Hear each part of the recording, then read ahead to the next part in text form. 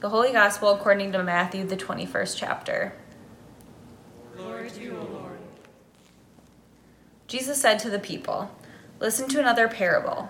There was a landowner who planted a vineyard, put a fence around it, dug a winepress in it, and built a watchtower.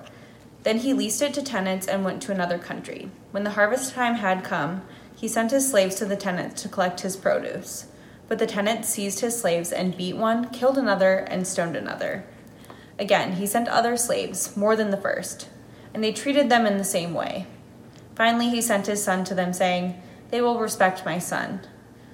But when the tenants saw the son, they said to themselves, 'This is the heir. Come, let us kill and get his inheritance.'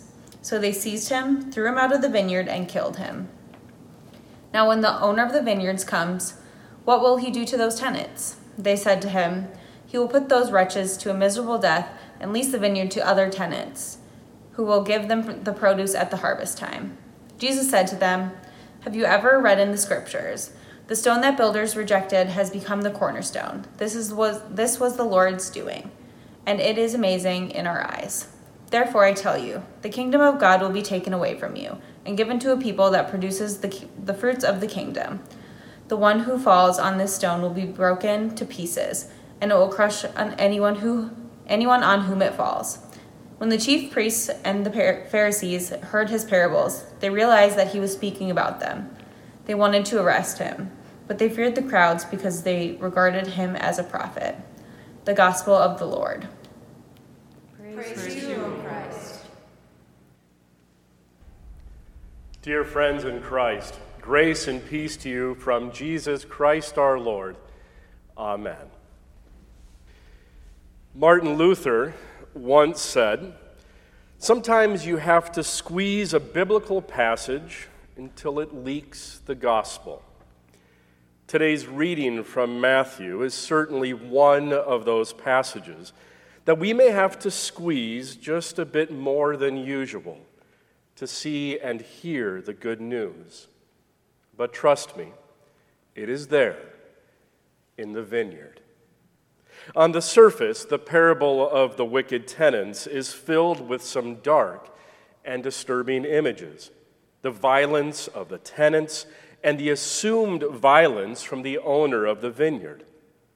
In addition, this specific passage has fanned the flames of anti-Semitism for centuries, leaving us wondering, where on earth could the good news be in this passage?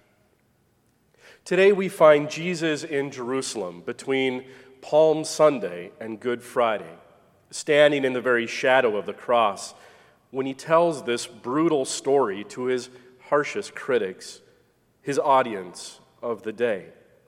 It is a story they would have recognized from Isaiah's Song of the Vineyard, our first reading from today. The story goes, a landowner plants a vineyard, digs a wine press, and builds a watchtower, and takes all the necessary steps and makes all the necessary investments to assure an abundant harvest. Then he leases the vineyard to the tenants. He puts them in charge to run things while he goes away to another country. When the harvest time came, he sent his servants to collect his rightful share, his return on his investment. But instead, the tenants brutally beat, stone, and murder his servants. And when he sends more, they are met with the same fate. Finally, he sends his son, his own flesh and blood, and the wicked tenants kill him as well, hoping that if they get rid of the son and the landowner never returns, they will inherit the vineyard and all the produce and profits to go with it, not just for one season, but for every year after that. So Jesus asks them, what will the owner of the vineyard do to the tenants when he returns? And all his opponents, all his critics can think of is violence. He will put those wretches to a miserable death. Now, this is where we start to squeeze the gospel. Notice, it is not Jesus speaking right now. It is not Jesus answering his own question. His opponents, his critics, the chief priests and the Pharisees are actually condemning themselves. It is their words, not the words of Jesus, that we hear at this moment. The truth is that violent answer, putting those wretches to a miserable death, sounds and is horrifying. But it's not wrong. At least according to the rule of the day, the owner of the vineyard would totally be within his rights to punish the wicked tenants, even put them to death, for their unimaginable and horrific behavior towards him, and certainly towards his servants and his son. And yet he doesn't. When we hear parables like the one today, our human nature is to try to identify with one of the characters or events in the story, usually the one that we believe presents us in the best possible light. And yet, if we are honest with ourselves, given the similar circumstances and the similar question, we too most likely would have responded like Jesus' critics. We too would have called for a miserable fate. In other words, 2,000 years later, our world still assumes or even demands such retribution, such violence. Like the Old Testament codes, life for life, eye for eye, tooth for tooth, hand for hand, foot for foot, burn for burn, wound for wound, stripe for stripe. Or to put it more simply, don't get mad, get even. This seems to be a rallying cry for so many in our society today, regardless of age, gender, or place of origin. We see violence in our communities. I'm reminded that Thursday of this past week marked the 3rd anniversary of the Las Vegas shooting. We see violence in our streets, in our schools, and in our homes.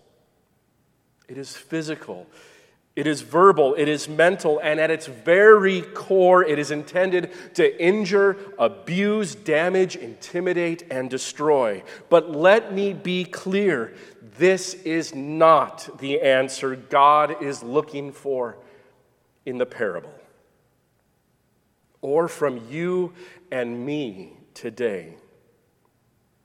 When we squeeze this biblical passage hard enough, and we view it within our context today, we begin to see that this parable is not about the wicked tenants or Jesus' critics or even you and me for that matter, but rather it is about a merciful and loving God, a God that would have totally been within his rights to punish us for our behavior towards him and towards one another, and yet he doesn't, because God so loved the world that he gave his only Son, so that everyone who believes in him may not perish, but have eternal life.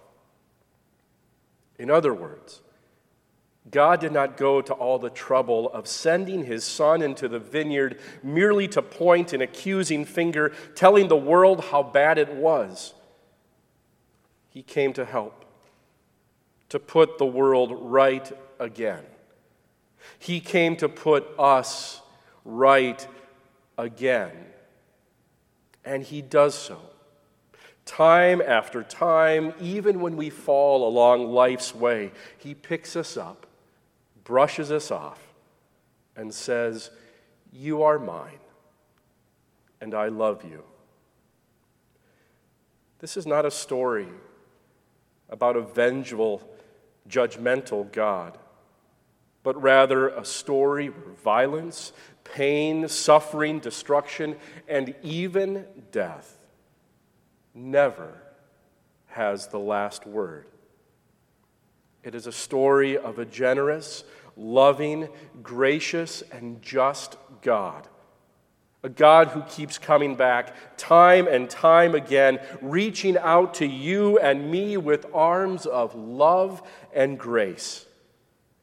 A God who rejoices when we rejoice and mourns when we mourn. A God who hurts when we hurt too. A God whose heart breaks over the injustices of the world and the struggles, challenges, loss, and suffering of our lives. A God who never gives up on you and me, even when we feel like giving up on ourselves. A God who, even when disappointed by what we do, still comes to us in love and grace and forgiveness and peace. When we squeeze this biblical passage enough, the gospel, the good news begins to flow, for we see who God is and how God acts, even in the most difficult of times. And because of what God has done for you and me, we too then are called to live and act in this way, to care for the world God made, and share God's abundant love and blessings with one another. We are called to live and act as Paul wrote to the Romans. Let love be genuine.